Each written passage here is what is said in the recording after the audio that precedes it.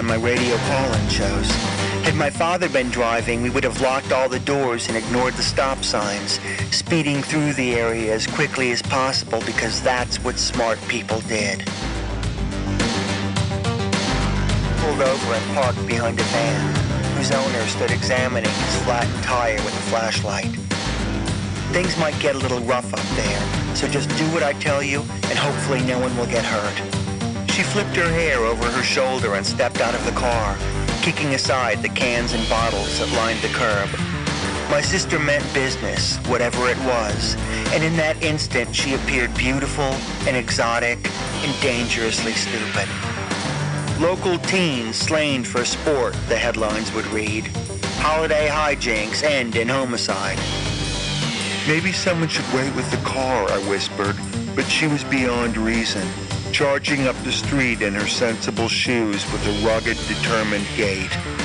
There was no fumbling for a street address or doorbell. Lisa seemed to know exactly where she was going.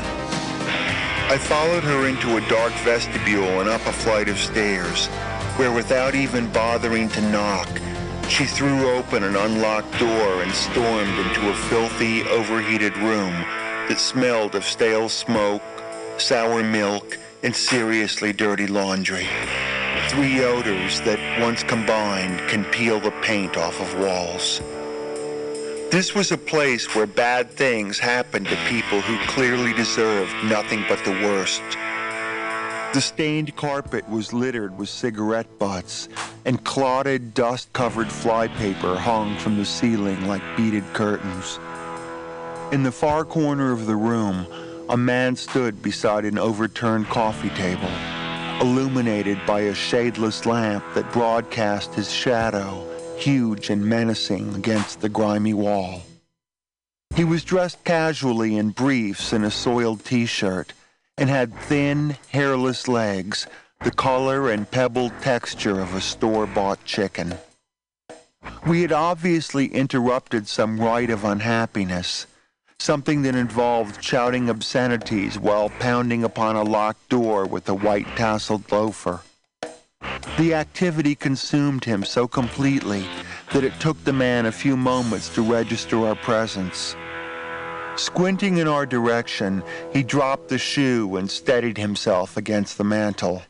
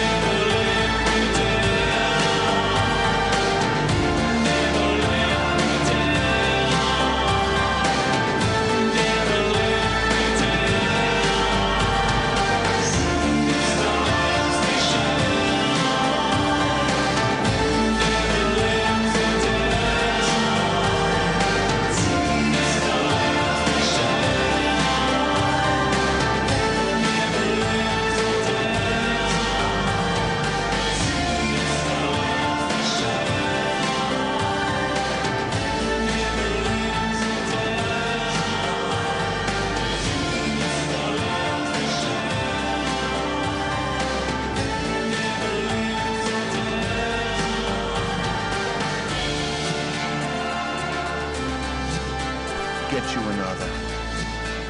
Hearing a fresh, slurred voice in the house, my brother and sisters rushed from their rooms and gathered to examine Lisa's friend, who clearly cherished the attention. Angels! You're a pack of goddamn angels! She was surrounded by admirers, and her eyes brightened with each question or comment. Which do you like better, my sister Amy asked, spending the night with strange guys or working in a cafeteria? What were the prison guards really like? Do you ever carry a weapon? How much do you charge if somebody just wants a spanking? One at a time, my mother said. Give her a second to answer.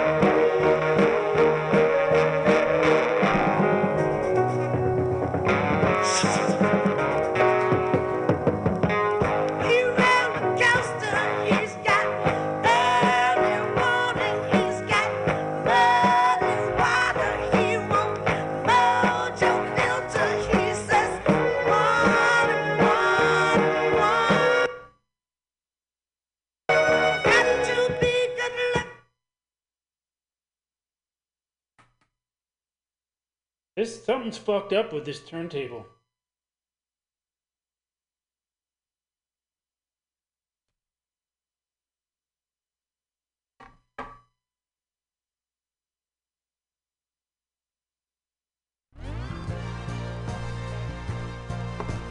Na na na na, hey you.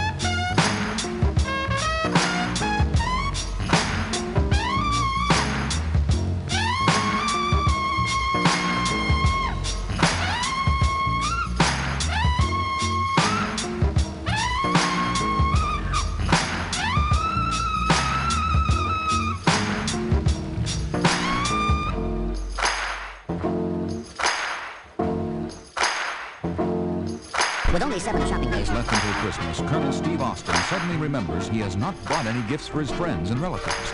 He decides to go to Jeffrey's, the large department store downtown.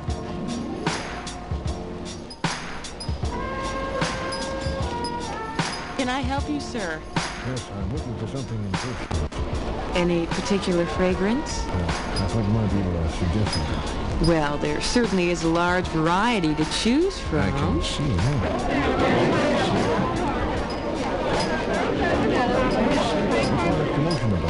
That's where the store Santa Claus holds court. Probably some kid didn't get what he wanted and is registering a complaint.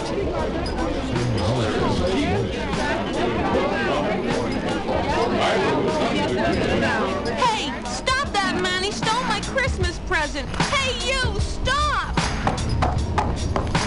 Watch it, mister. This is a crowded store. Someone could get hurt. Sorry, pal, I'm in a hurry. I understand. Christmas rush. Yeah, well, I gotta run. Hey, mister, give me my Christmas present. Go away. Give it to me. Come on, kid, go away. What seems to be the problem? He stole my Christmas present. The one that Santa Claus gave me. Look, pal, she's my daughter. I wanted to surprise her. Now she's gonna ruin the whole thing. He's not my father. Give me my present. I think you better give it to her. Get out of my way. Put that gun away. Someone could get hurt. Not if you leave me alone. I'll stand aside. I'm walking out of here. Oh, you're not.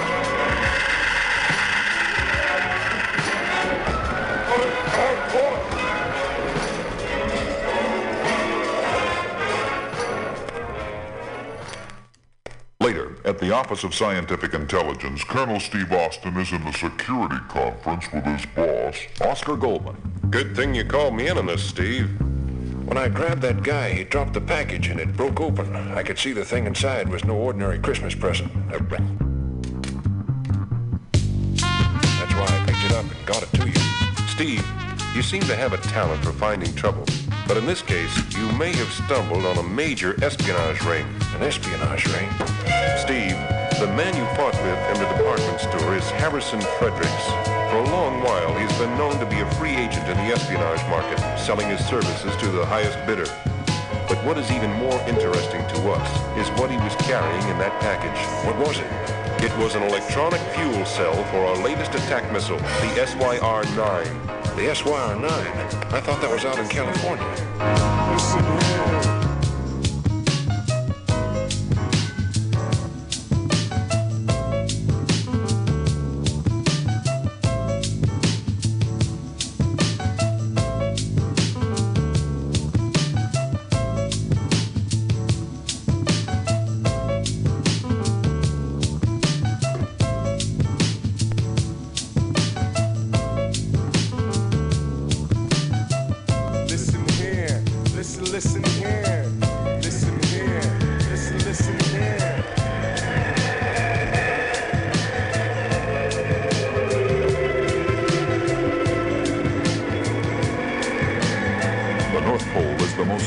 Forbidding landscape on the face of the earth. But that has not stopped men from wanting control over that vast flow of snow and ice. But only one man has succeeded in setting up a comfortable home and a thriving business.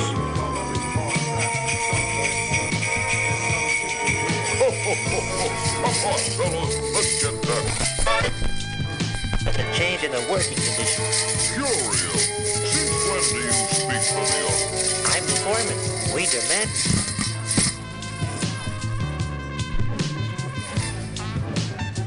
Where?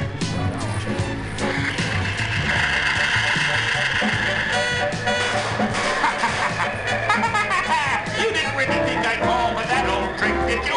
Steve, I'm hit. You are my prisoners. Come with me.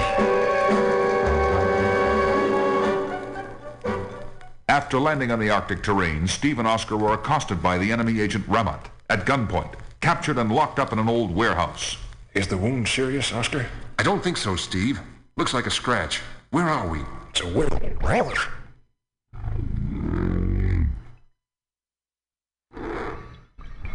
Where are we?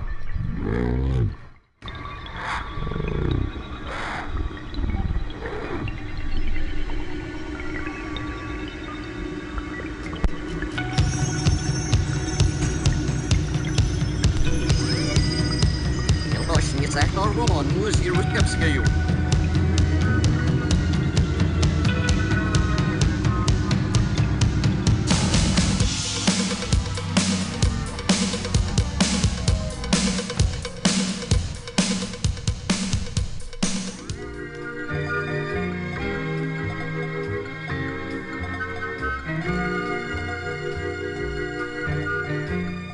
We expect to resume normal broadcasting shortly.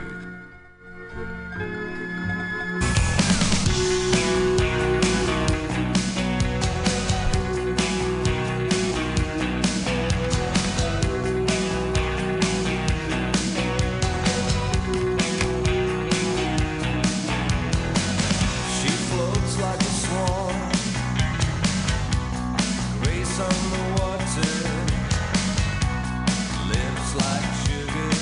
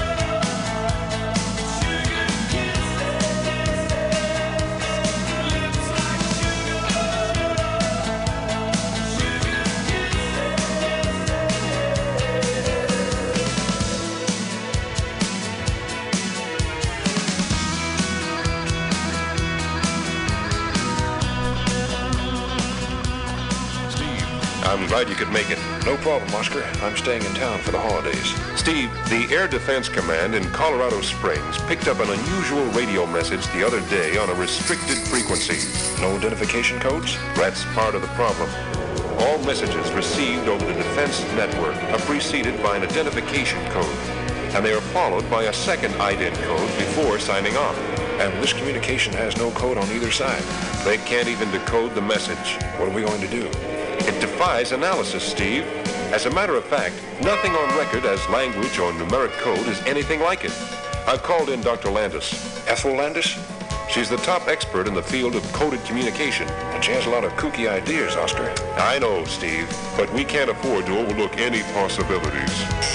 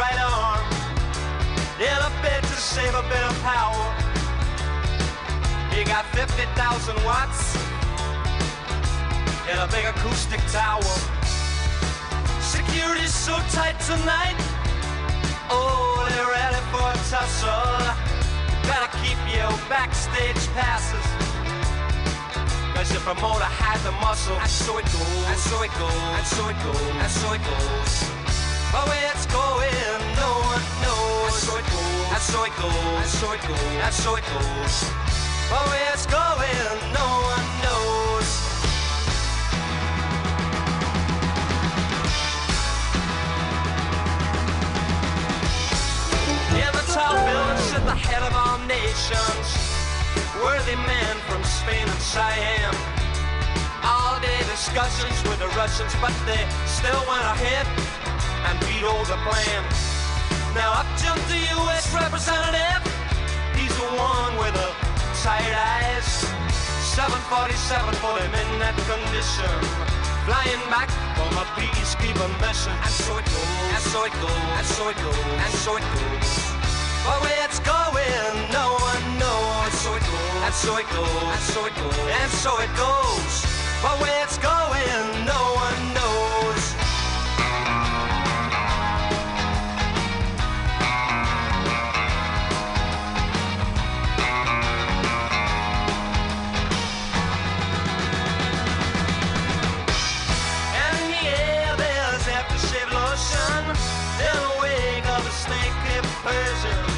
On his arm is a skin-tight vision.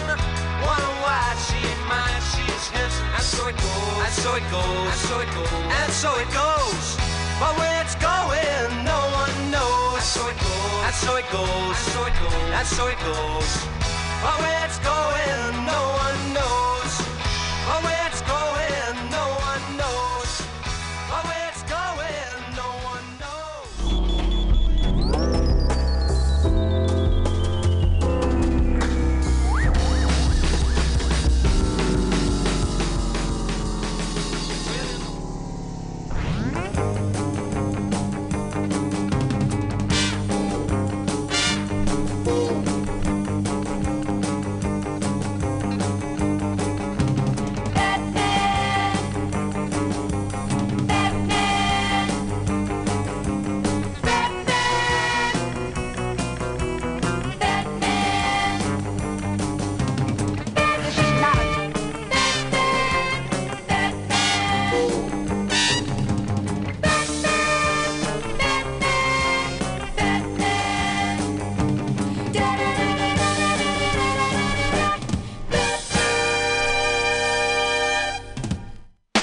Brothers and sisters, this is not a test. Brothers and sisters, this is not a test.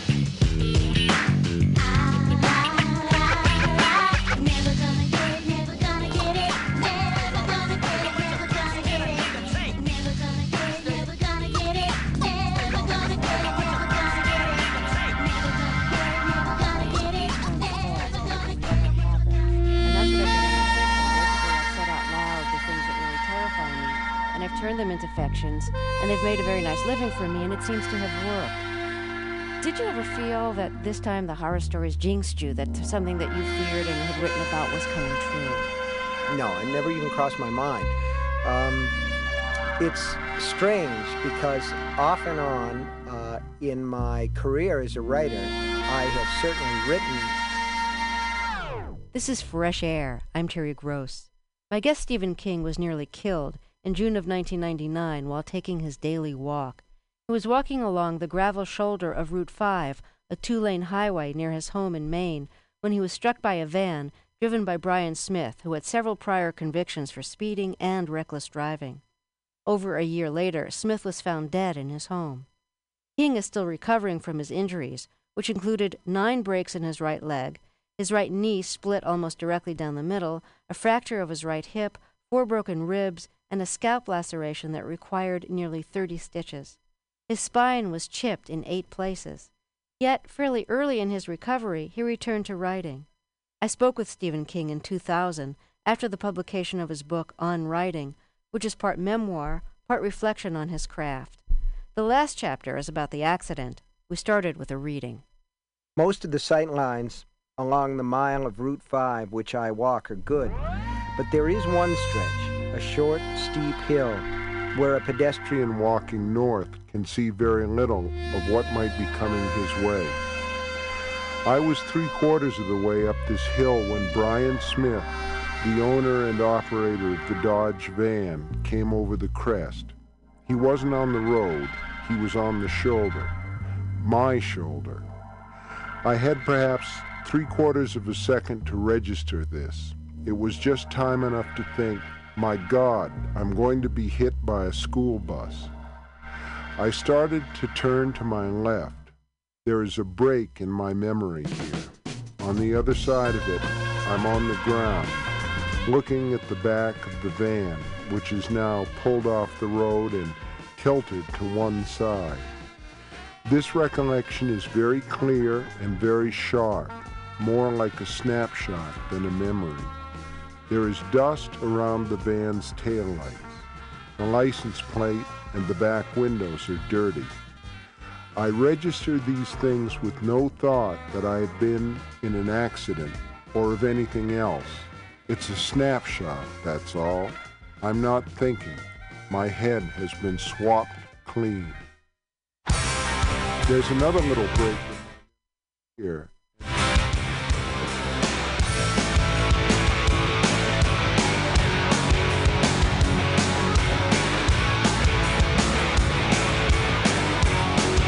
Speak about destruction.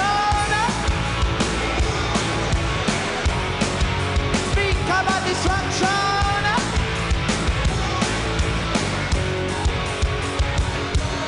The world destruction. Your life ain't nothing. You are my races becoming a disgrace. Nationalities are fighting with each other. Why is this? 'Cause the Bible tells you. You're in a time zone. You're in a time zone.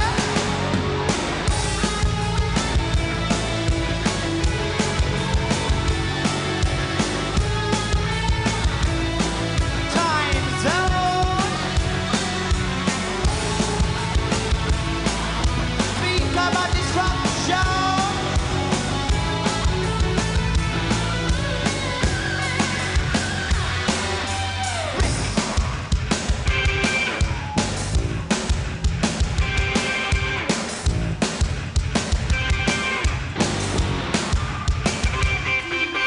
Rich get richer, the poor are getting poorer. Fascist show and it's government fool. Brainwash mentality. Who controls the system using TV, religion, and the movies, of course. You're in a time zone. You're in a time zone. Speak about destruction. Time zone.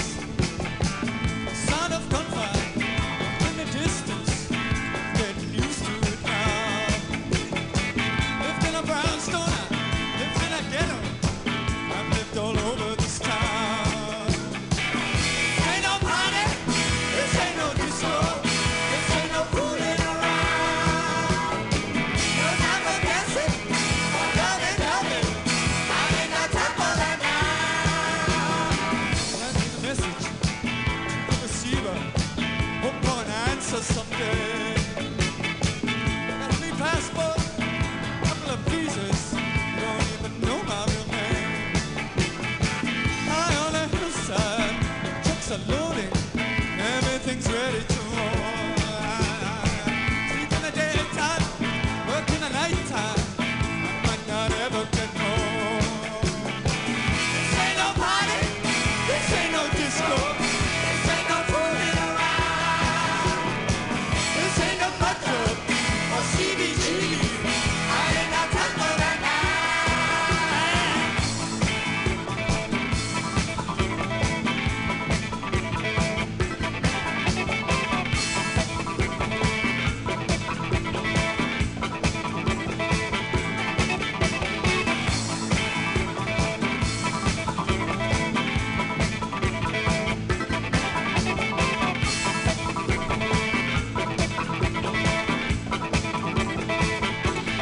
This ain't no party, this ain't no disco, this ain't no fooling around.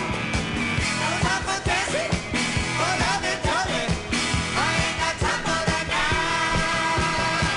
What about Houston? What about Detroit? What about Pittsburgh, PA? You wanna know now, stand by the window, somebody see you up there. I got some groceries, some peanut butter, to last a couple of days. But I ain't got no speakers, I ain't got no headphones, ain't got no records to play. Why stay in college? Why go to night school? Gonna be different this time. Can't write a letter, can't send no postcard, I can't write nothing at all. This ain't no party, this ain't no disco, this ain't no fooling around. I love to hold you and I love to kiss you, but I ain't got time for that now. London's in transit, got through the roadblock, blended in with the crowd. We got computers, got the phone lines, know that that ain't allowed. Just like students, just like housewives, in a suit and a tie. Changed my hairstyle so many times now, I don't know what I look like. You make me shiver, I feel so wet. You make a pretty good tea. Don't get exhausted, I do some driving. You ought to get you some sleep. Burn all my notebooks, work with our notebooks. They won't help me survive. My chest is aching and it burns like a furnace. The burning keeps me alive. Oh, just a moment.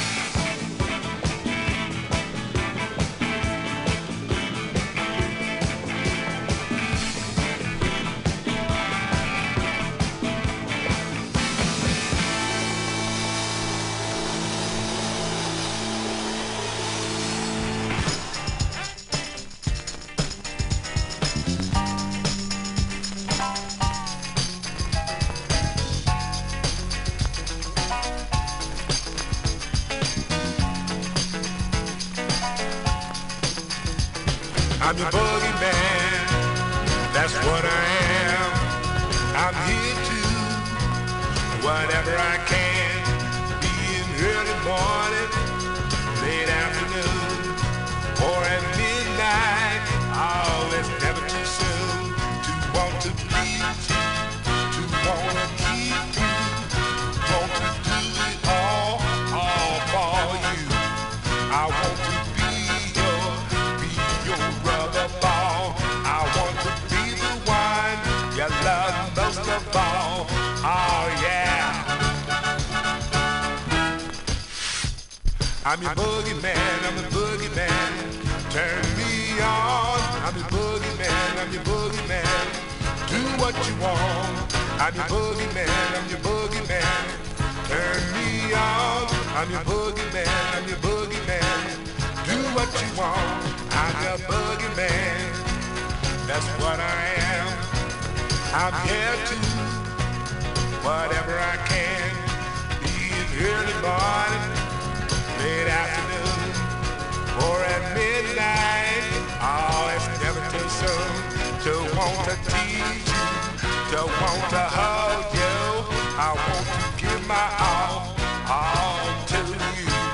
I want to be the one to understand, oh, wherever I am, oh, wherever I am, oh, yeah.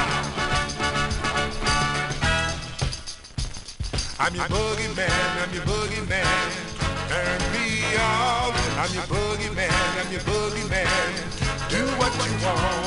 I'm your boogeyman, I'm your boogeyman, turn me on. I'm your boogeyman, I'm your boogeyman, do what you want. I'm your boogeyman, that's what I am.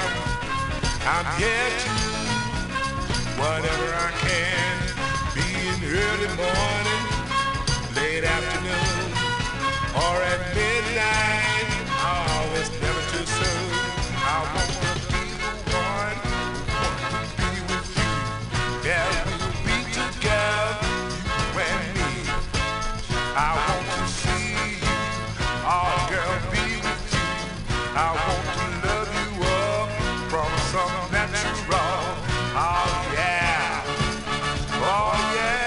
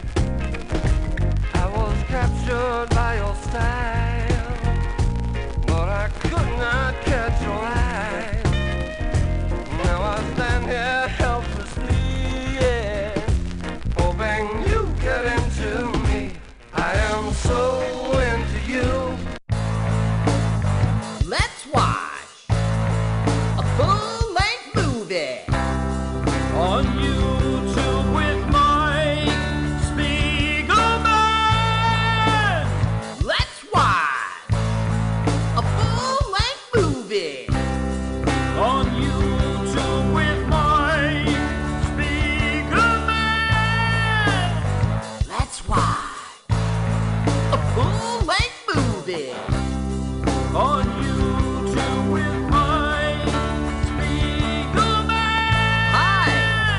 Carl. I'm Mike's friend. I wrote this song. My turn-ons are dancing in the dark, kissing on a lark, and peeing in the park.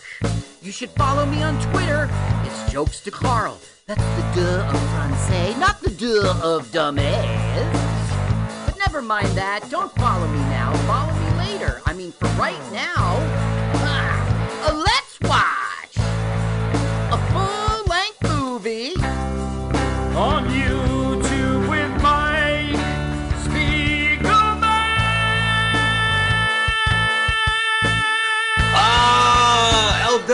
LWAFLMOYT. Let's watch a full-length movie on YouTube with Mike Spiegelman and Carl. Hi, Carl. Welcome to the show. Thank you, Mike. Thank you. I'm happy to be here on our show.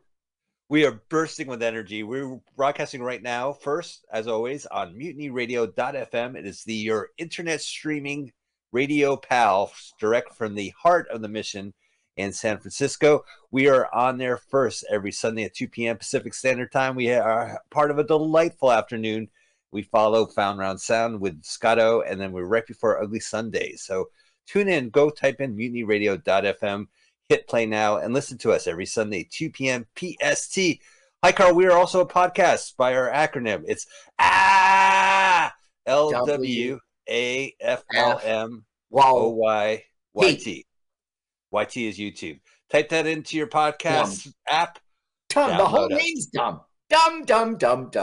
And we are, of course, on YouTube, where you can see Carl and me right now talking. I am, of course, wearing my Mutiny Radio shirt, as always. And we are going to watch a full-length movie on YouTube. If you're watching it on YouTube, you don't have to... Basically, you'll listen to us, find the YouTube movie on YouTube, watch the movie, sound off, and listen to us. And if that's a big headache, just go subscribe to our YouTube channel where Carl syncs up the movies, and that's LWAFLMOYT. Good to see you, man. What movie are we watching today? Today we will watch The Lathe of Heaven, 1980. The Lathe of Heaven. Everyone knows Lathe is L-A-T-H-E. It's the, which is French for the, and American for English for the. It's not confusing at all. The Lathe of Heaven, 1980. The channel we like is weird name. It ends in doll, like Roald Dahl. K-L-I-L-J-E doll. Khalilji Doll. Khalilji Doll is hosting our movie. If you see something that sounds like that, you are in the right place. Type in Lathe of Heaven. Lathe is a mechanical tool. I just looked that up. It is L-A-T-H-E. Lathe of Heaven. Find the link. 1980. 1980. This is pretty recent. The Lathe of Heaven. So we're going to watch this movie, so we want you to watch it with us. You find the link, Lathe of Heaven, 1980, from Khalil Dahl, and then you find it, you click it, you hit pause, move it back to 00. This might take you a couple minutes, but we have good news. That's a lot to digest, right? It's going to take a while to look up Lathe with T-H-E. Hang on, I'm going to give you a machine for shaping wood, metal, or other material by means of a rotating drive, which turns the piece being worked on against changeable cutting tools. I have lathe metal in a machine shop. There, I use it as a verb. So I know exactly what they're talking about. It spins, and like you make the bed's posts, as it goes around. Yeah, that's right. And I know heaven, right? That's where I'm going when I die. Oh, great! Yeah, great. No, I got tickets and everything. News? I got round trip tickets. Is that wrong? All right, let's. All right, so go ahead, hit the link. We are going to say go, and you're going to hit play with us. But we have a special comedian, a celebrity comedian, that's going to do our countdown. So take your time, find the movie, hit the link, wait. Carl has a celebrity comedian. We're going to learn a little bit about the celebrity comedian, and they are going to do the celebrity comedian countdown. Carl, take it away. Ladies and gentlemen, welcome back to Celebrity Comedian Countdown, this time with Doug Carve. Welcome, Doug. Hello, Carve. How are you? All right, great. Now, you are an extraordinary comedian, okay? Oh, I don't know about that, but thank you. Oh, yes. Oh, yes. I've seen you, maybe I've seen you even 10 times, 12 times. It always, I'm bumping into you at the Comedy Cove. It's a haunt of yours, you know. But I hear you started comedy kind of late. You were in your 30s. It was the early 2000s. You had this like bringer show at the Comedy Cellar. That's what sucked you into comedy. You didn't even want to do it. Tell us about this story. Yeah, I started in my early 30s. I had no interest in doing stand-up whatsoever. A very close friend of mine at the time thought that I was, just the funniest thing walking, and I didn't feel that way about myself. I was just the guy with all my buddies that made everybody laugh. But he pushed and pushed and pushed, and he said, you have to do stand-up. I think you're so... And there was a couple other people as well. And he signed me up for an amateur night at the Comedy Cellar in Greenwich Village. I was absolutely terrified. I didn't know what the hell I was doing. I really felt like I was being brought to my execution, to be honest with you. And but I spent a couple of weeks working on some horrifically bad material, and I had to memorize it obviously verbatim because I knew I'd be so nervous, so scared. But I put together 7 minutes, and I got to the club that night. I'll never forget. And I swear to you, I always tell people, if there was a room with a Bengal tiger and or the stage, and I had a choice of going into one of them, I would have gone in the room with the Bengal tiger. I thought it was terrifying.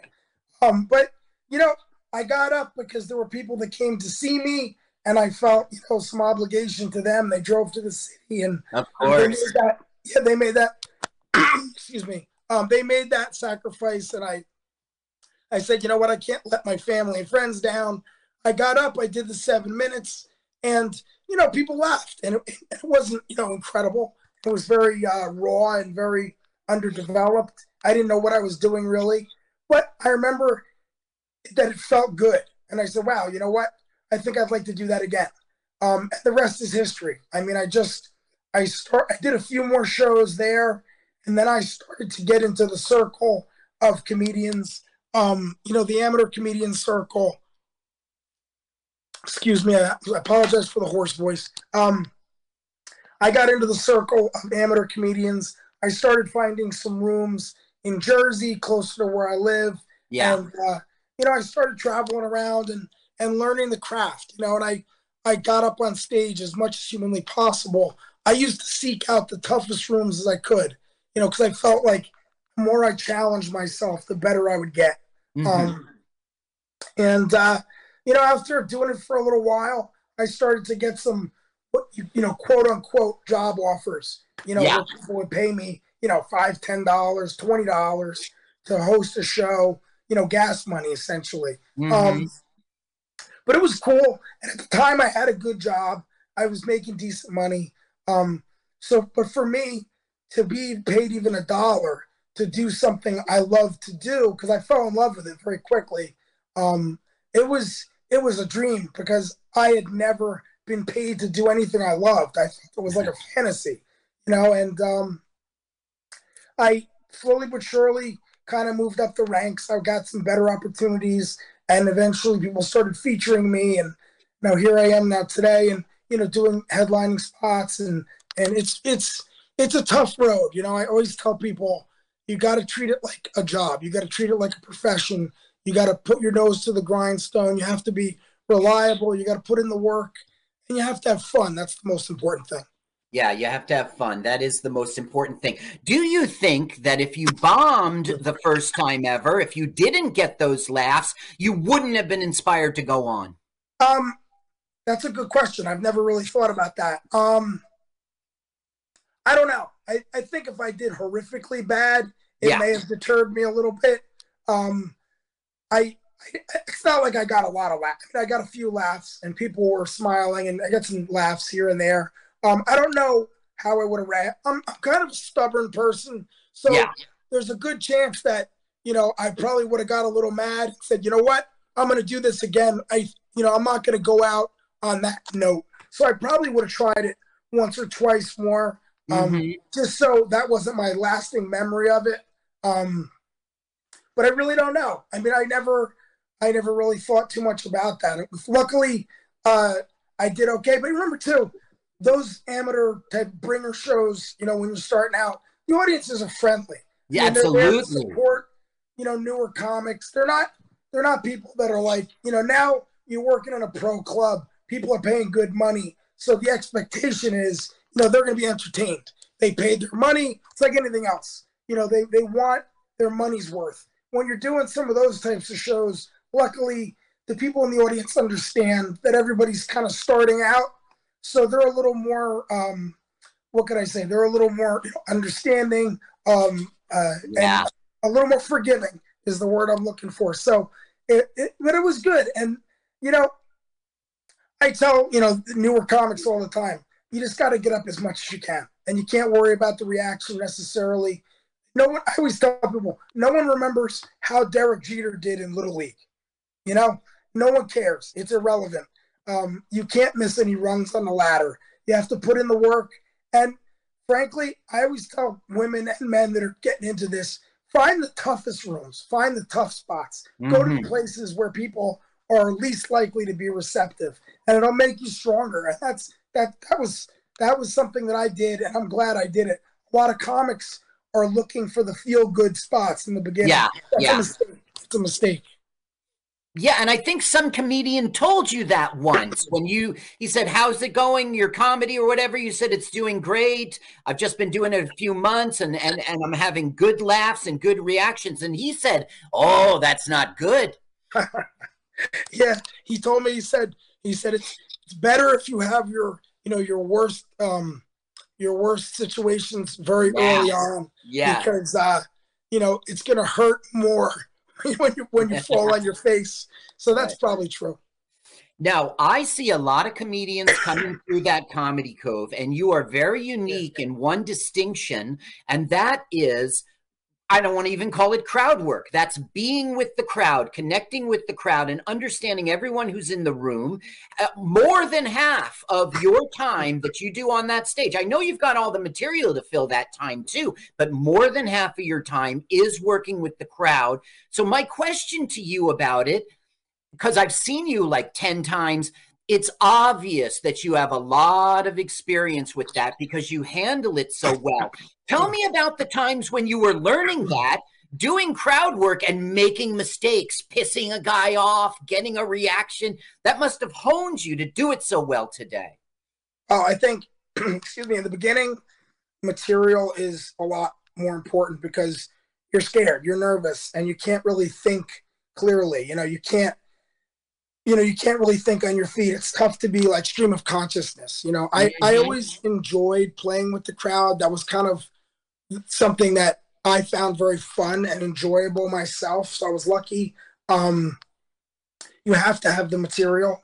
But I think it's just practice and time. And, the more you relax on stage, the more clearly you can think. I was always kind of a wise guy, with my friends and school and, to the dismay of my teachers. My father really wasn't happy that I was a natural comedian. That didn't bode well, and it certainly didn't help my GPA at all. But I think for me, the crowd work part, it's kind of my natural thing that I love. And as I progressed and got more relaxed on stage, I think you kind of morph into what you are. It's no different than an athlete or anything else. You start out learning the basics, you get that framework of the basic fundamentals, and then you kind of, as you relax, you kind of develop and you develop your own uniqueness. And I just enjoy the crowd work because it's fresh, it's new every night. Sometimes comedians are doing the same material over and over, and it can get boring and dry for them. Yeah, and I think the audience likes it too. They enjoy the interaction. Okay, now, Doug Karpf. Everyone at home is ready to. It is you, and it's not a PH, right? It's a PF. It's a PF. The P is silent because we don't like to get spit on when people are telling us our name, right? Listen, since the P is silent, why don't you just make it PF? PH, that's the same thing as PF. Right? I'm not messing with thousands of years of my ancestry. I don't need any more bad karma. Okay, now, Doug Karpf with a PF. Right. Everyone at home is poised to watch this film at the same time as we do here in the studio. So everyone at home must press play on their device at the same time we do here in the studio. So why don't you go ahead, Doug Carf, and give us that celebrity comedian countdown. 3, 2, 1, go. Thank you, Celebrity Comedian Countdown. Very informative. I look forward to listening to it. And now, I don't know what the fuck I'm watching, but I'm really into it. Is this like a movie production title card? No. We are looking at I don't know. What are we looking at? It's supposed to let you know, like, this movie is sort of cosmic in a way. It's larger than some... You're called Machine Tool of Heaven, and you're going to let me know you're cosmic. Well, the lathe shapes the wood, you see. And this guy shapes reality with his dreams. Oh, you know what? Can I get a refund? I'm done. Wait, is he like, oh, I love her, but she will never talk to me. And then he meets her in her dreams? No, that would be National Lampoon's Lathe of Heaven. Right, of course, which we're writing. Which we're currently working on. Right. No, this was a PBS film, and this was a big deal. It was a project called TV Lab. It's like PBS's first made-for-TV movie ever. Wow. It was done in New York, even though it was funded out of Boston. You know how PBS is all about. Oops, I dropped the bomb. Nuclear explosion. Ah, don't look directly into it, Carl. That'll mush your room. Isn't that funny? Like, the explosion will mush your room. It's a mushroom. Oh, right. It does mush your room. Okay, now here comes George. And George is fucked up from a nuclear explosion. Is he the last man alive? Kind of thing. Yeah. He's not. There's a population that will live on after the devastation. But it's going to get interrupted by a dream. Cool. Oh, stop sign. You should really, George, respect the sign. This is when society breaks down, when you have a nuclear war. People don't even stop at the stop signs. Man, you should see Carl when he has a camera. He's like, do you see this abandoned building? Boom, we're making a post-apocalyptic movie. I want you to crawl on the ground. I'm picking you up. As soon as you get back from Brandeis, I'm picking you up. And we're going to go. Now, is this based on a science fiction novel by Ursula Le Guin? There's a woman named Ursula Le Guin, and she was a big deal. Now, she doesn't like being called science fiction. She just wants to be an American novelist because, but come on, if you do science fiction stories, right, you're going to be... Oh, yeah. You have devoted fans of American fiction. Bullshit. You have science fiction fans. Look who's waking up, okay? Twink. Wasn't the twink just in the devastation of the aftermath of a nuclear explosion? The twink was. So what's he doing here in this nice room with everything intact? He didn't get a mush room. I like Kevin Conway. Oh, yeah, good. Right. His room's not mushed. It's a wide room. Kevin Conway will be our evil doctor. Was he the guy in MASH? No, in Taxi? No. He played multiple characters in The Funhouse. You know that horror film. You like that horror film. I do like that horror film. He was in Funny Farm with Chevy Chase. Whoop-de-doo. Oh, I have to rewatch that. That's Michael Ritchie. Director. Invincible, the football drama in 2000. Direct on the American novel by Ursula K. Le Guin. Ursula Le Guin. You might know him in Slaughterhouse-5. He was Ronald Weary, 1972 Slaughterhouse-5. What a weird movie. I saw that film. Yeah. Yeah. The protagonist was kind of flat. Look at that guy's name. It's Barzak. That's right. There's two directors, and they were like, yeah, it's Barzik. The Y is like an E sound. I want my last name to have Z-Y-X in it. Yeah. Well, it'd be Spiegelman. Instead of I-E, it would be a Y. It would be X-Y Spiegelman. Yeah. Right. Exagelman. So he has woken up into a normal world after this nuclear bomb hit. It does rain a lot. Oh, it's Portland. Okay, that makes sense. It rains in Portland, especially in the future. Now, this book was set in Portland, and the film was gonna be in Portland. But the thing is, Dallas had all these like very futuristic buildings, so they switched it to Dallas. That's true. Give it up for Dallas architecture. Now look, he's some sort of post-apocalyptic, blue-collar worker kind of guy, and here's his like manager. Where are you going? See, he abused drugs, so he has to go to counseling. But the drugs he abused were drugs that prevent you from dreaming. It's fucking weird. So he's going to like a dream shrink. Oh, cool. The Dream Corp. Yeah, Dream Corp. Oh, you got to take the future bus. It's an American bus. It's not a science fiction bus.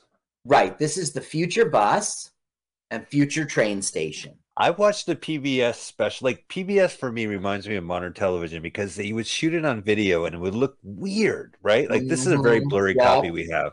I saw a Raul Julia movie that he did for PBS, and it was a science fiction movie. And it looked like I was actually looking at him in the room because it was so grainy and, like, distinct. Yeah. Like, if you ever watch a modern television set that's on 4K and it looks like you're looking at Adam Sandler. Like, he's right there in the room. Much higher quality, but yeah. You still got the feeling back then on PBS, like watching Shakespeare or something, that you were in the room with them. Right, you were in the audience. Cheap. It looked cheap, remember? It did look cheap, yeah. But it also looked immediate. Like, it really did, like, Rod Julio was right there. And I really do prefer watching movies the way they were shot, like the way the cinematographer and everyone involved tried to make a movie look purposely grainy or purposely colored or blend.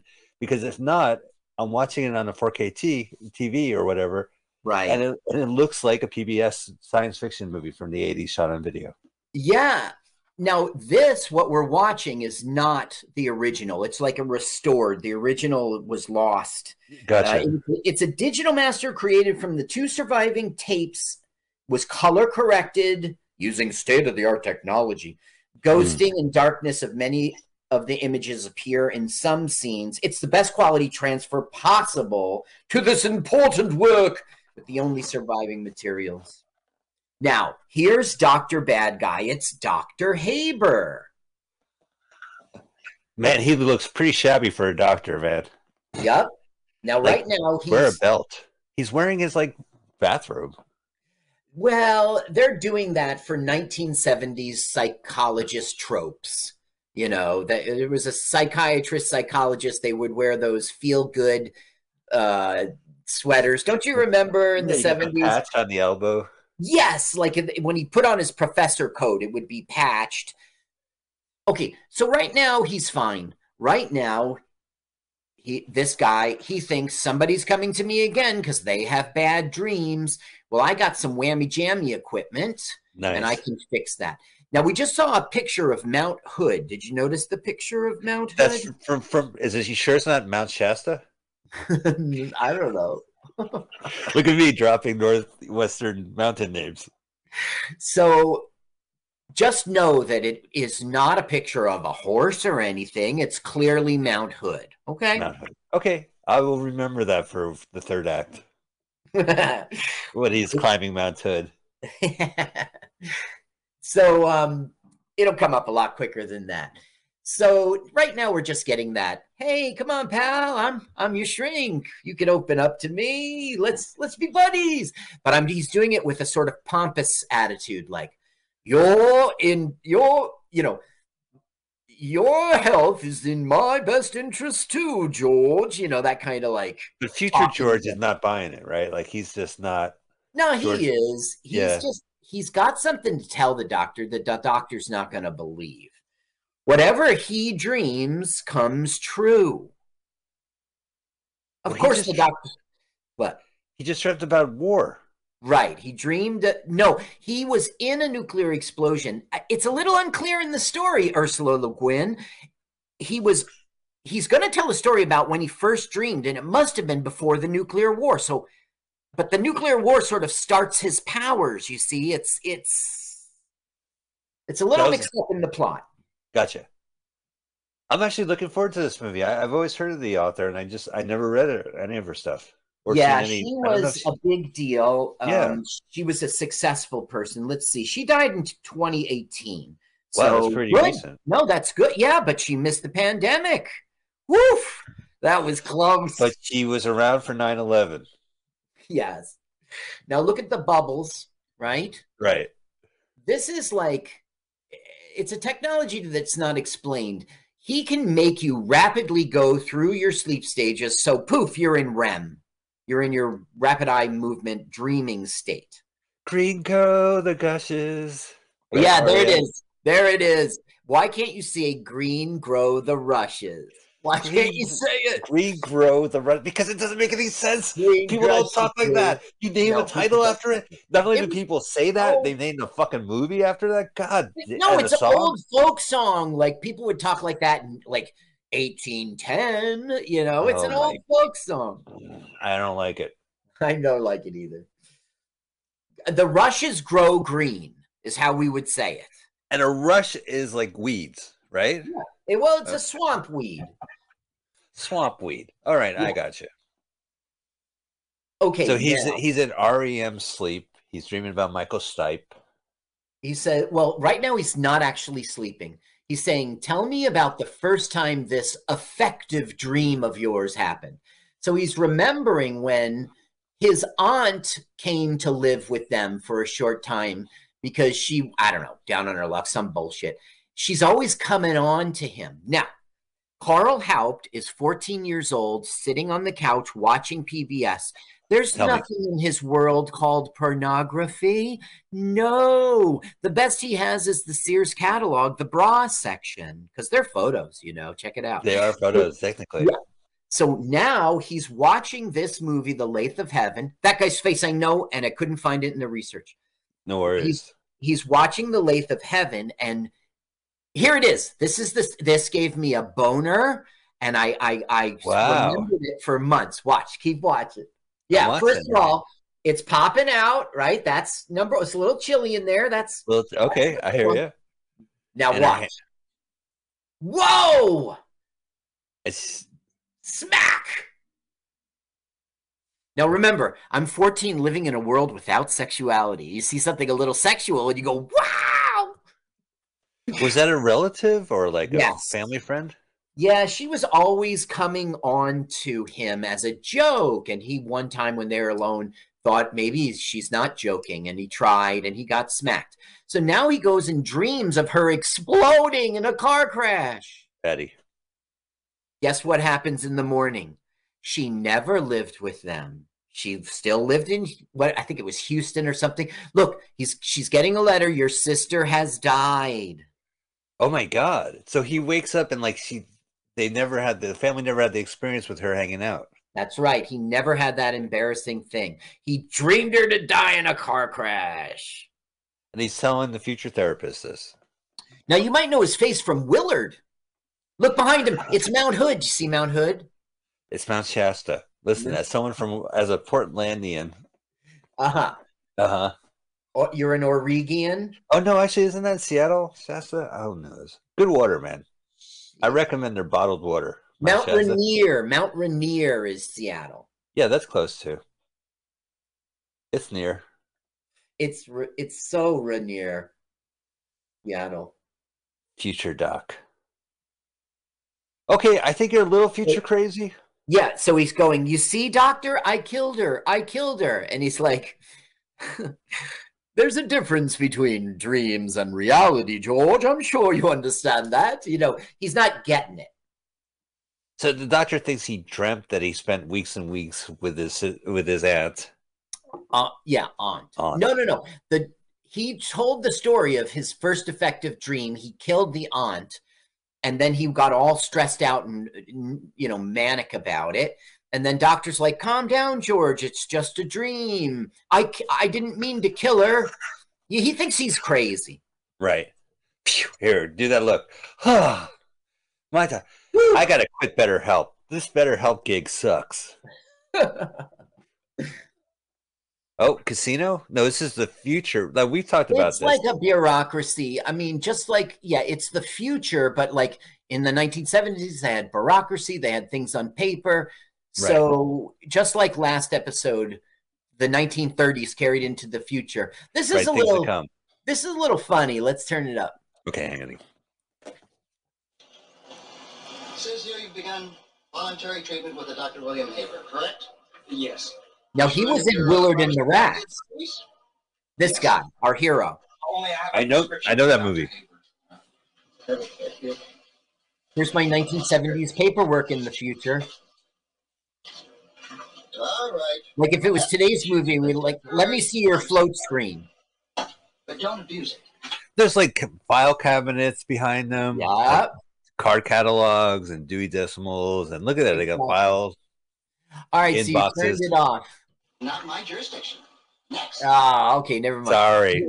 Well, I have trouble with these dreams. And he goes, not in my jurisdiction, and shuts them down. Bureaucracy for you. Okay, so now we have the dream meter and all the modern 70s dream stuff. Silly I believe it's the dream machine. That's they live inside of my head. The dream machine, they come to me in my bed. The dream machine. Arrest me. Oh no. Oh no. Remember, you ever see Nightmare on Elm Street? And the mom turns to the doctor and she's smoking a cigarette. She goes, Doc, what are these dreams? Right? What are dreams? Yeah. It was a great moment. Now look behind his head. Is it Mount Hood? Yes. Okay. He's wearing it as a hood. Interesting. Mountaintop. They can't even the Paramount. We tried pitching this. No, we tried pitching this movie to Paramount Pictures. They said no. Best we could do is a photo of Mount Hood in the background. And PBS. So now he's going to use that dream whammy jammy on him, in which he goes through all of his phases. Here, sign this. You won't sue me when you go crazy form. How many times does he sign it? Once, and here, and here. Right? The bureaucracy here. Here. Initial here. Now, the thing why this technology doesn't make sense is it's like sort of just like, is it going into his brain electrically? You know, I don't get it. Ooh, look at that PBS graphic. Yeah. Like I thought TV Lab was funded with $750,000 only, and $250,000, which was considered a lot by them, went into this, which was considered the pilot. Now, they didn't just pick Ursula Le Guin. I mean, they really searched for an author. Sure. They considered Arthur Clarke, Frank Herbert, Kurt Vonnegut Jr., Burgess, and Robert Heinlein. They went with her. And which is cool because she's written a lot, you know, and like I'm into it. Well, she did Earthsea, which was like some sort of series of books. She did The Left Hand of Darkness. That was a big deal. Huh. And then it talks about The Dispossessed. I don't know that book. Yeah. She made over 20 novels, 100 short stories. She did a little bit of poetry. She did literary criticism. That sounds like an old lady. And she did children's books, and she did translations. That's what it sounds like. I need a little money. No, it sounds like she has like Isaac Asimov. She's just a genius, and she can't stop. You know, like she just has she's from constantly. Berkeley. Yeah, that's old school. Yeah. A lot of her stuff is anthropology, and her dad was an anthropologist. I don't know. Was that, you know. She was interested in, her work was influenced by cultural anthropology, Taoism, feminism, and the writings of Carl Jung. Pretty heavy, man. Yeah, dude. And we're watching a movie about dreams. Right. Now he's putting a whammy jammy on him, and he's going to tell him what to dream about. Dream about a horse. Dream about a horse. He wakes up, it's like, that horse never existed. By the way, I got a letter from the horse's manager. He caught on fire. Wall oscillator. Call him on the phone. Call him on the phone. I can't. He's hoarse right now. He can't talk on the phone. He can do you shrank him. He's a little horse. You are beginning to dream now, George. REM patterns are normal. Unusually, something unusual.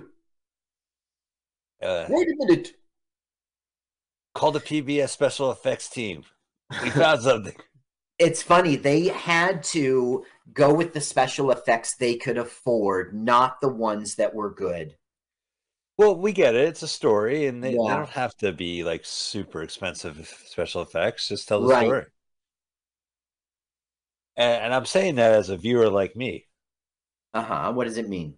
Well, I mean, like PBS took my money, and viewers like you, right? Yeah. Okay. This is one of the directors. Barzik says, I would run the set, and David Luxton would be behind the scenes. When it would come to the actual physical structure of the set, we had equal import. It was a limited budget, moving to science fiction, and let's face it, some of Ursula's ideas were pretty big. How the hell do we possibly portray the attack of aliens or wiping out billions of people with the plague? Spoiler alert. Too late to alert you. Wait a minute, there's going to be a plague and an alien invasion? What it came down to is we had to find metaphors, things that didn't cost that much money, would have emotional impact. Our special effects in the lathe were not done the way they were necessarily the direction we wanted to go, the direction we had to go. I hear you. Now, Ursula Le Guin was all over this film, advising and everything, and I'm sure she had something to say about the special effects, but... Yeah, she's like, where are they? She didn't really write the script. It was written by by a woman who would go on to make Murphy Brown. That would be her big claim to fame. Oh, well, I probably know that person too. I could see her the title card at the end of the movie. Diane English. Yes, that's right. Yeah. Creative. So she created Murphy Brown. The other writer, he did Porky's. He did Breaking Point. Wow. Yeah. He wrote Porky's, huh? Yeah, 1981. So it's right around this time. So he's being deep and meaningful, and then he's writing fart jokes. Oh, right. And what was more successful? Look at the picture. And where's Mount Hood? He goes, that's the Triple Crown winner so-and-so. That's Seabiscuit, George. It's always been there. No, it was Mount Hood. Carl, you brought it up 17 times. It was obvious. Oh, so he's like... Now, this is my fourth time watching this film. As I watch the Doctor and listen to the way he talks, I don't think he knows the picture changed. Okay? Here, let me try it. Yeah, I remember it, don't you? George, that is Tammany Hall, the Triple Crown winner. Oh, my dreams! They make it reality. Now, remember when the aunt died, the family did not know she had ever lived with... Okay, so that's another weird thing about the plot. Soon he's going to know. How could he know? I want to mention, like, speaking of championship horse, I'm on the Seabiscuit diet. Oh, you see a biscuit? And I eat it.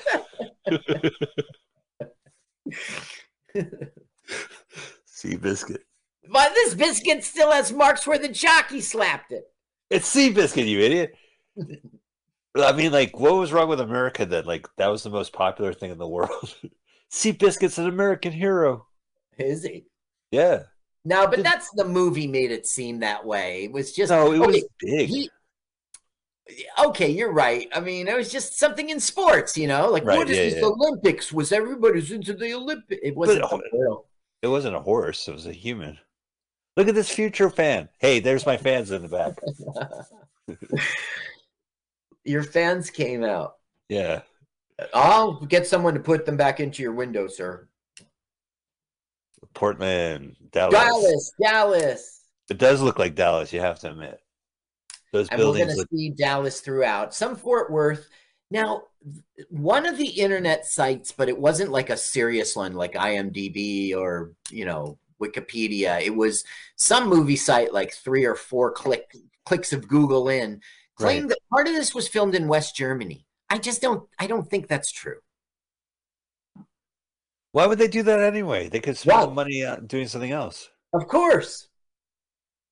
I love these outfits. We will see some stock footage of like rockets taking off and stuff. Maybe. I don't know. He goes, George, I'd like to see you use your dreams. Now, doesn't that strike you as a nice idea? So it's like, does he know that they're effective dreams? I mean... He got the psychiatrist got snookered because he now doesn't realize that Mount Hood wasn't there. You know what I mean? Like, look, he just knocked him out and put him to sleep in like a click. I don't know how he did that, and he'll never do it again in the film. Isn't that weird? Right. Yeah, they did that in Porky's as well. Oh, I can see the influence Pee-wee. in Porky. Yeah. Angel Beach. Angel Beach, Pee-wee. Florida. Sleep. Sleep, Pee-wee. Oh, I can't wait. He wakes up. Pee-wee wakes up with an erection. Mom The walks in. funniest thing about that film was when Pee-wee went on his date, he wore his condom. It was on his dick the whole date. He wore his condom. The best joke's always in the beginning. He has an erection. He measures it. His mom walks in. Yeah, well, you remember this? Yeah. Yeah. Swing.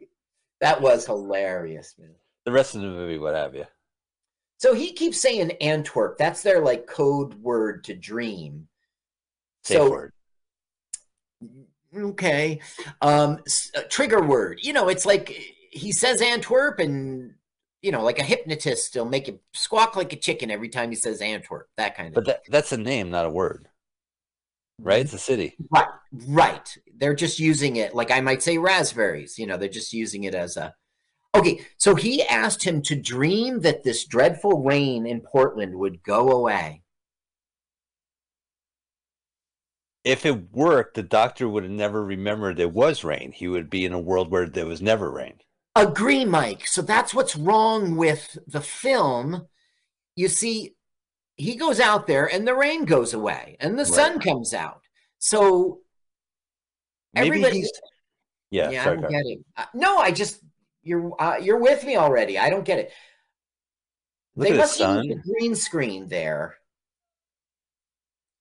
I think it's because the doctor is trying to manipulate it himself. Like he wasn't conscious of the horse taking over the reality, but he's trying to toy with this guy, so he's kind of conscious of what he's doing. Yep, you're right about that. But that's dangerous. That's a dangerous game to play, man. That's funny. That's what George is going to say. Yeah. Because he thinks he's in control, but he already whammy jammy the doctor. Whatever George dreams, you're going to get. So you can Right. suggest stuff to George. That doesn't mean he's going to dream it the way you said it.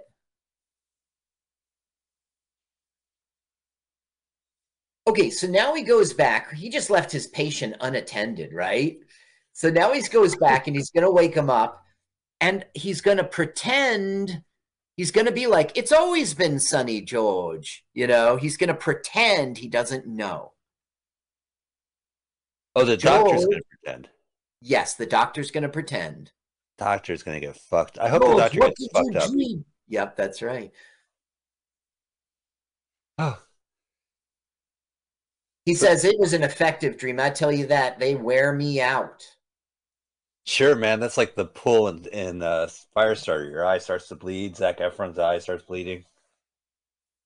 I was having a picnic on Mount Hood in the rain with Genghis Khan, and Oh, his yeah. umbrella leaked, and the sun came out.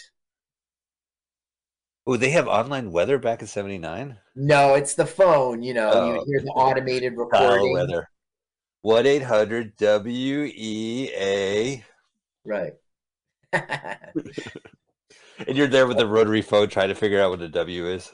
So you must have the subtitles on, right? Yeah, I'm rocking the subtitles, Carl. Because that's what she came in and said. I have the weather online for you, just like you asked, sir. He did ask in the hall. He's listening. It's like, temperature is 105 degrees. A lot of sun. Celsius. It Fahrenheit. can't be Celsius. It has to be. Yeah, I think someone at PBS has another metric system. Yeah, because you would be. Yeah, that'd be like that's what you set the oven to. This is kind of cool. I like these future. Wait, it's 0 is freezing and 100 is boiling, right? So yeah, it's 105 Celsius.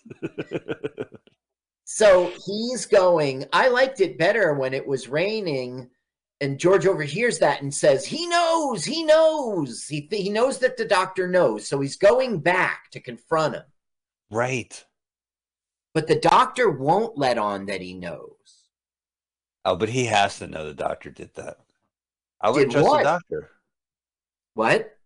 Fucking, you have to have trust between the doctor and you, right? Like the doctor can't turn you into a chicken and then make you lay a dozen eggs and not tell you about it. He does not trust the doctor. Good. The doctor is making him squawk like a bird and lay eggs. Yeah. I have to say, PBS rocked during this time, right? You had the Electric Company, you had like full on Sesame Street, you had Julia Child. Zoom you had a was lot kicking ass. Yeah. Zoom. That's right, Zoom came out. Yeah. You had the News Hour with both guys. Masterpiece Theater. Oh, Alistair Cook, man. Every Sunday you'd be hooked to the PBS. It was relevant back then. It wasn't just hours of craft animal cartoons and No, I mean, we had 13 channels and they were one of them. And they were like, They were damn, Channel we're 13. not going to be a network. we had Channel 13 as the PBS channel. Funny you should say we had 13 channels. Me too, yeah. Yeah. Well, we grew up the same place. Yeah, we're in the tri-state. NBC is 4, CBS is 2, ABC is 7. 7. But you know, I see is 11. PIX 11. Is PIX still around, WPIX? Yes. And yes. they still do the 11. They still make it look like the World Trade Center? No. No, I don't know. I don't know. I don't watch it. But I know that a friend's Curiosity Shop was interviewed on PIX, and I saw it on YouTube, so I know they're alive. Okay, so he goes to this lawyer because it's all the part of the paperwork. He was abusing drugs, and they signed him to a therapist. He goes, I want a different therapist. And she's like, you got to show cause. You know, I can't just switch your therapist. Right. And it's like he's using me like a guinea pig, and she's just shutting him down, you know. But he's right. I agree with him. Look at that electric sharpener. But even in the future, they have pencil sharpeners. Well, they still had pencils in the future. It looks pretty cool. Now, she will actually become the third person in our film. She'll become the third player. And it's a little awkward how she's not in the beginning because this isn't an Act 2 person. Right. I don't know if well, she did. She had a famous performance in The Color Purple in '85, Shrug Avery, and she was nominated for Academy Award. Oh, terrific. Yeah, in a supporting role. Her name is Margaret Avery, but she's Heather in our story. She did a lot of work here, but I don't know if you'd know any of it. Well, I don't. All the serious Spielberg movies I avoid. If there's an alien involved, I'm there. But if there's like nothing science fiction, I don't watch his movies. I don't really. I don't find an alien in one of these titles. Okay, yeah, I don't think I've seen it. All right. Well, how about there's one with a fish? Would you be interested in? Okay, she did The Fish That Saved Pittsburgh in 1970. I saw that movie. That's a great movie. All right, maybe we know these movies. Hey, so The Fish That Saved Pittsburgh is because they were all the same astrological sign, Pisces. Mm-hmm. It was this, I think the kid's name was James Brown III, or I don't know. No, I'm mixing it up. But it was a kid who... You're making it up. He saved the Philly sports team. God. It's not literally a fish. Okay, it's just the Pisces symbol. Okay, so here, Cool Breeze in 1972. Which Way Is Up in 77. Scott Joplin in 77. White Man's Burden in 95. Oh, I saw that. That's when John Travolta, like it switched, like white people were the... Oh, I heard of that film. I never saw that. I got to go see that movie. Welcome Home, Roscoe Jenkins, Meet the Browns in 2008, Proud Mary in 2018. Oh, I've seen Meet the Browns. Okay, 2008. And she was on BET in Being Mary Jane for like 4 years. Oh, is that a reality show? Lead character's mother. No, no, right, I take it back. Drama. So she's been acting constantly. Yeah, yeah. I see a gap from the... She was active in the 70s, and then there are gaps. Once in the 80s, once in the 90s, and then... Well, she has been in things consistently throughout all the decades, including ours right now. It looks like she played the mom in Fish That Saved Pittsburgh, and the kid's name was James Bond III, the actor. Uh-huh. Yeah. Yeah, you should see that movie. My brother and I love that film. Oh, okay. They do this stunt. You have to, like, it's VOD. You can't find it on YouTube. But if you have a chance to, I would go to your Netflix DVD service and see if they have The Fish That Saved Pittsburgh. Okay. So noted. Look at Dallas, man. Dallas, architecture is so normal. Modern. Is it modern? I don't know. Okay, so his effective dream essentially gave the doctor his own dream institute. And look how he's dressed. Remember how he was dressed before? Sure. Yeah, right. We complained about it. Now he's in like a computer center. Look at him looking around, noticing himself. He's so weird. So they both are aware of the whammy jammy. Well, he's still pretending he is not aware of it, the doctor. So what a sleazy doctor. Here's the receptionist. Ooh, the actual clipboard. Thank you, nurse. Usually I have a box of cereal that you put a piece of paper on it. I sign it that way. Clipboard. There's a stuff in the background. Bloop, bloop, bloop, bloop, bloop, bloop. So he goes, put George down for an appointment at noon tomorrow. And he goes, no, Doc, we're done. We're done. You got your wing. We're out of here. I got a job. He goes, therapy's more important than your job. Wow, what a cool looking office he dreamt up. Mm-hmm. And, Dr. Haber's loving it too. I mean, so, George protests, but he still does it. I don't know. I'm not going to do this anymore. Oh, I think not. We have a 12 o'clock appointment. Don't sleep, by the way. Stay up all night. I'll see you at noon tomorrow. I like how you just sleep, dude. He knocks it. I guess he does the whammy jammy knockout, right? Right. You go through stage 1, stage 2, stage 3. Boom, you're in REM. Instant dreaming. Dreaming is real, free. I don't know how it goes. Yeah, dreaming. I met you in a park. We're gonna have an Ursula Le Guin cameo, by the way. Cool, good. I want to see what she looks like. Dreaming is free. It's free. Free, yeah, gotcha. What a bad song. You should check out Sherman's showcase on Hulu. They do a Deborah Harry Blondie parody that's so funny. She sings a song about nightclub and how she's going to go out and get plowed like the winter snow. Now, I'm going to interrupt myself because we got a cameo. You're only going to see her for 2 seconds. Okay. She's going to be on the left. We're not there yet. You're going to see a long table in a cafeteria. Our heroes are sitting at the head of it, and she's going to be to the left. All right, I'm ready to pause it.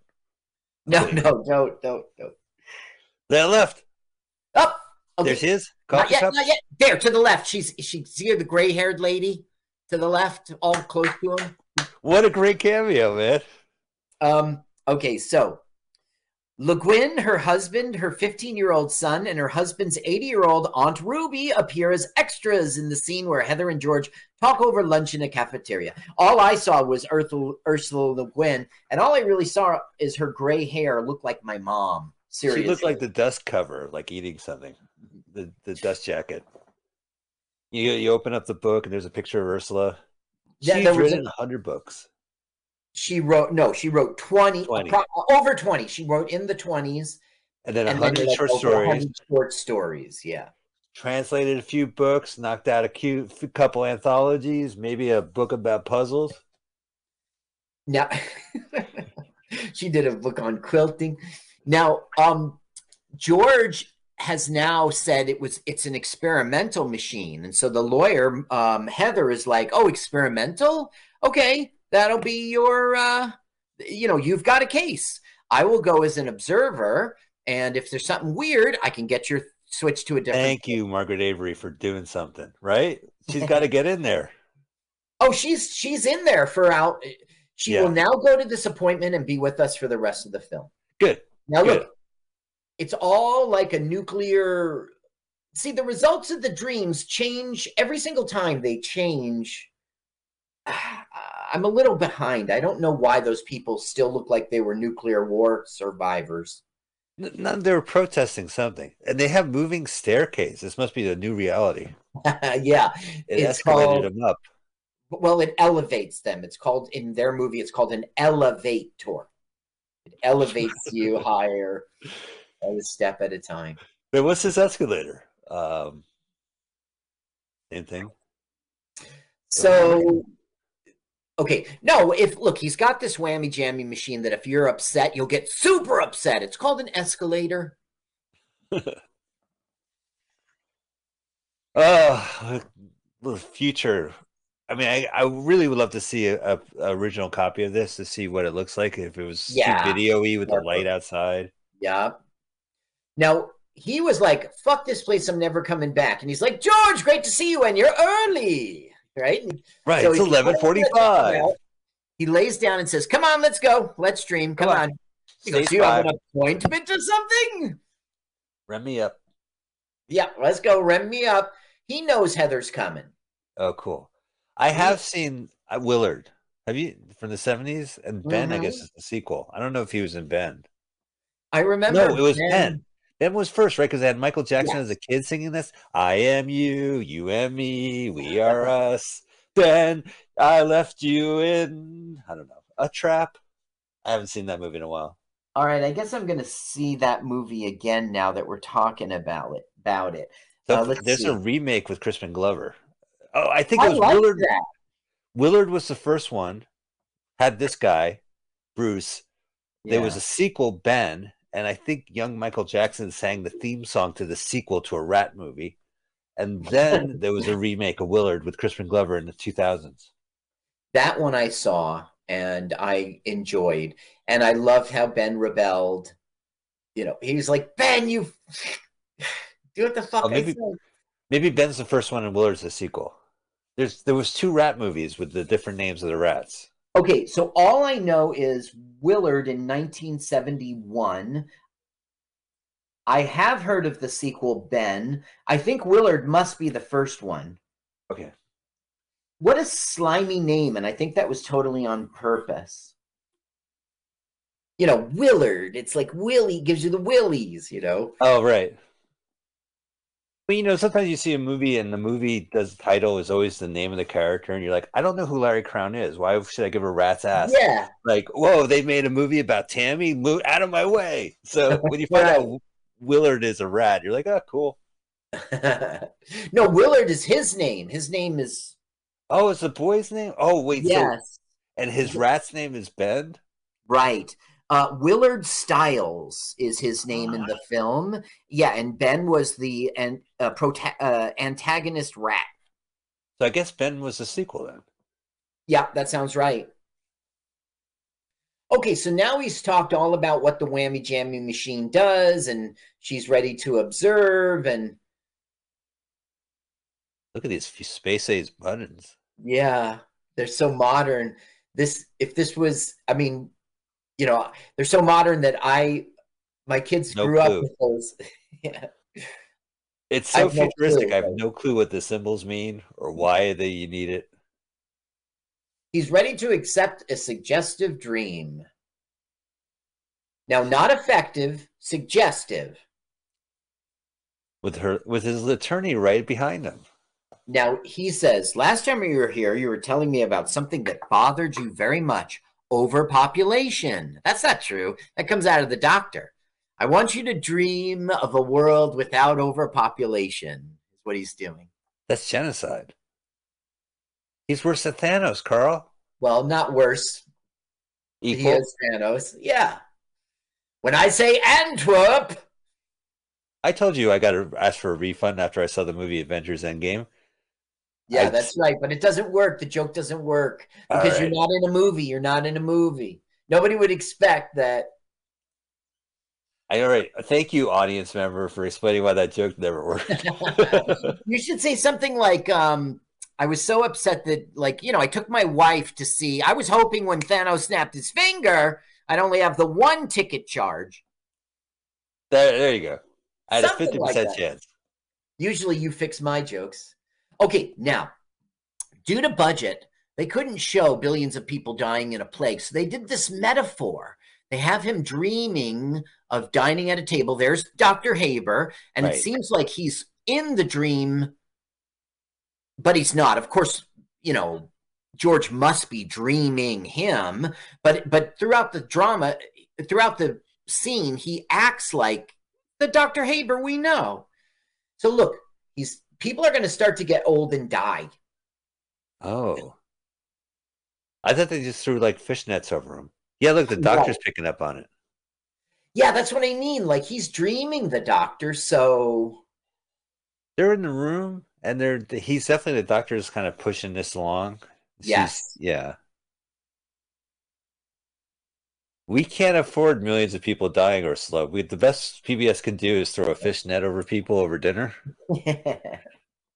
Now, these guys, they were trying hard. They were trying hard, and they did this 1972 film together called Between Time and Timbuktu, and it was based on a Vonnegut book. One guy's from Canada, one guy's from New York. ABC After School Specials. This was their golden time in which they got to work on TV Lab for PBS and make cool films like this. This is a cool film. I mean, you don't really expect a TV movie to have this. This is like a film that would premiere. Ah, no, I killed people. LWAFLMOYT. LWAFLMOYT. The translation would say incoherent mumbling. Oh, Dallas.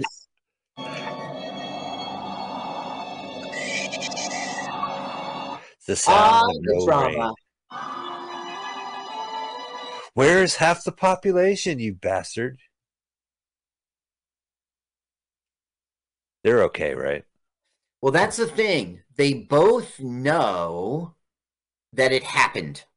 Okay? Now, it used to be before you didn't know. So if you're in the same room with the guy, you do know. There's a little hole in Le Guin's plot here. I don't know. It adds a little nuance to it because they're culpable. And again, the Dreamer has the upper hand because Dreamer could pull shit whammy jammy on them and they won't be aware of it. You can't tame the devil, Carl.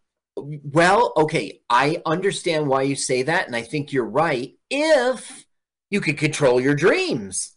George can't really, overpopulation. So in his brain, he thinks, well, a plague would take care of that.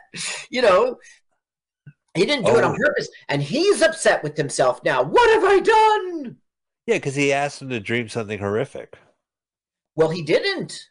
He said overpopulation, right? If less people were having babies, it didn't have to be you killed them. Obviously, it was saying, kill them. Well, what if you dreamed that people were infertile? Or what if you dreamed that you had to have a license to have a baby and you had to get maybe a license to have a baby? Because at least that's not a dream. It's a dream. There's ways not to kill everyone and fight overpopulation. This is more of the result than the process, I guess. Yes, the result is don't have an overpopulation. Now, George is Dr. Haber is pissed. You sick bastard. You should go to therapy. The plague ended 5 years ago. We are the survivors. Life must go on. You remember the plague, don't you? Look at Heather. She's emotionally distraught. Does she remember the plague? No. I guess she does. But does she remember the world without the plague? Yes, it seems. Why else would she be freaked out? Yeah. Otherwise, they'd be like, good morning, George. The plague? The plague's over. It's good times, Crazy. Well, put him back to sleep. Dream that you had dinner with more guests. And wake up. I'm sorry if you found this distressing, Miss Lalash. Goodbye. See you in court. See you in court. One simple but brilliant so trick to they're heat your all home like in 90 shell seconds shocked